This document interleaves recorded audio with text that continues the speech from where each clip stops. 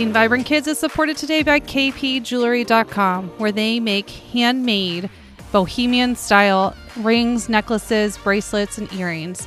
It is beautiful wearable art that makes me feel so vibrant and alive. I hope you'll go check them out at kaypeajewelry.com. Welcome to Raising Vibrant Kids, you guys. I'm your host, Rachel Blair. This is our first episode, and for our first episode, I just want to get real with you. I had all these big plans in launching this podcast. I was hoping to have certain episodes, have it laid out, really go through my thoughts. And let me tell you, life happened, just like it does for all of us. My kids got sick. They were all home for a week, which of course cut into my recording time and preparing time for the podcast. And then I got sick along with them. I had a cough and I couldn't speak that well. And so things happen, right? Well, and then I needed to have a medical procedure this week. I had a colonoscopy endoscopy for anemia. And what ended up really happening is that this was all an amazing opportunity. It was an opportunity for me to use the tools that I want to teach you guys and that I've been thinking of and preparing for you on myself, obviously. So you guys, I could have totally spiraled down that rabbit hole of this podcast is never going to happen, or, oh no, I probably have cancer this week.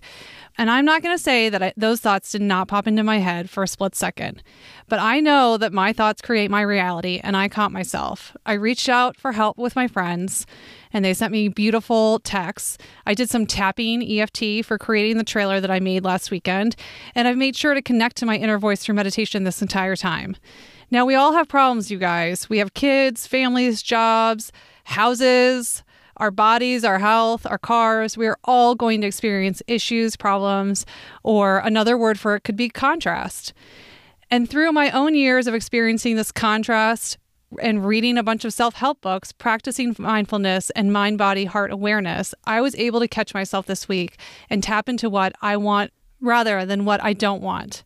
I want to be healthy. I want this podcast to go well and be of service to all of you who decide to listen. I wanted my procedure to go well yesterday. When we practice the belief that life is always working out for us, that the universe has our back, and that life is here to take care of us and I am safe, that is what is truly powerful. And I had to do that this week. I really had to think about that and work on that. Now, the old me used to try and control the outside circumstances. I would try and change everybody external to me and say, if only they would do something different, if only they would react to me differently. And I can tell you, as an ICU nurse, I probably would have been much more neurotic during my procedure yesterday. But here's the secret, my friends. The only one that you have control over is yourself. Your true power lies in your thoughts. And when you are not thinking thoughts of well-being, wholeness, abundance, prosperity, you will feel bad every single time. When you think you are not worthy or you only see limitations on your life, you won't feel good. This is the amazing thing. It is like a feedback mechanism. And once you notice those feelings, you can notice what you are thinking and change it to create the life you want.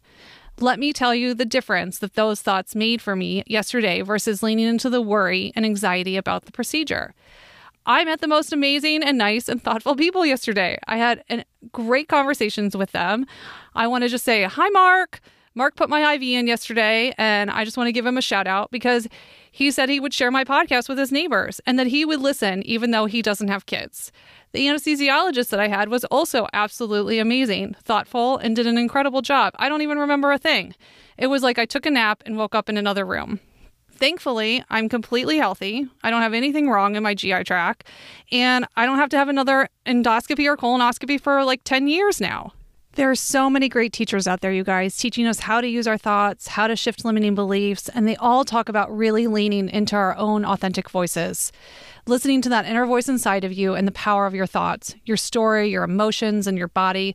I love studying these great teachers like Louise Hayes and Tony Robbins, Sherry Salata, Joe Dispenza, Martha Beck, just to name a few. And as I keep reading these books and taking these different classes, these great teachers keep saying, it's okay, you didn't know. The people who raised you didn't know either. These false beliefs that you may hold came from society, came from your parents, came from whoever was speaking into your life, which is great. I can see where some of my own false beliefs have come from. But I'm also a parent and I'm like, wait a minute. So I want to teach this to my kids because I'm still learning it myself, but I don't want my kids to have to figure this out when they're in their 30s and 40s like I did. Can I give this to them now? Can I teach them that their thoughts matter, that their emotions matter? So this podcast is how can we teach our kids to lean into their limitless possibility rather than their limitations? How can we teach them to spot false beliefs that are holding them back? How can we teach them to love themselves now so that they don't have to learn how to do that when they get older? I keep coming back to this idea of helping our kids reach their true potential, to see their internal power and to know its truth for them. For when we live our own authentic lives and align with ourselves, we can be the lights in the world. And this is where raising vibrant kids comes from, meaning joyful, enthusiastic, full of life. Doesn't mean without problems, doesn't mean without contrasts. It just means that they're better able to deal with it, to cope with it, to see how they can bounce back and be resilient, how they can change things through their thoughts, and how they can listen with their emotions. Of course, as I have been preparing for this podcast, I've also realized that we can't teach our children mindfulness and how to practice wholeness when we are not doing it ourselves. You know, our kids copy us all of the time. I'm sure you've had that moment where your child uses your exact words on their siblings or turns your words around on you. I know I have. They're watching us and copying us all of the time. So we may do a lot of work on our own perspectives, our own limiting beliefs, our own self-love and self-worth. And your happiness, your joy, and your life is just as important as your child's. Your self-care is just as important as your kids'. And as you thrive, they will also thrive, because I'm sure that you know that we all are energy and vibration, and that the energy and vibration in our home matters. We influence each other so much. If you are not in a good space, your child can absorb it, and they can also start to melt down. So we really want to also align ourselves and create space for a calm, centered state of being. If you're interested in these conversations, I hope you'll join me on Raising Vibrant Kids. I've created a Facebook group where we can interact with each other and have more in-depth discussions about it. For this week, I really want to invite you to come join me over there on the Facebook group and start to think about what brings you joy. What puts a smile on your face and makes you feel alive? Maybe what brings your kids joy? What puts a smile on their face? It might be making cookies. It might be smelling the flowers. It might be singing along to your favorite song. It doesn't have to be anything big. We're just looking for little shifts in our state. These little shifts matter, and they can create a huge difference in your home, the energy, the vibration that you are feeling together as a family. If you're interested in these conversations, I hope that you'll subscribe to the show, to Raising Vibrant Kids. I hope that you'll share it with your friends and come join us on the Facebook group. My goal is that this podcast inspires you and helps you to see your wholeness. I hope that you start to feel a little bit more joyful every day.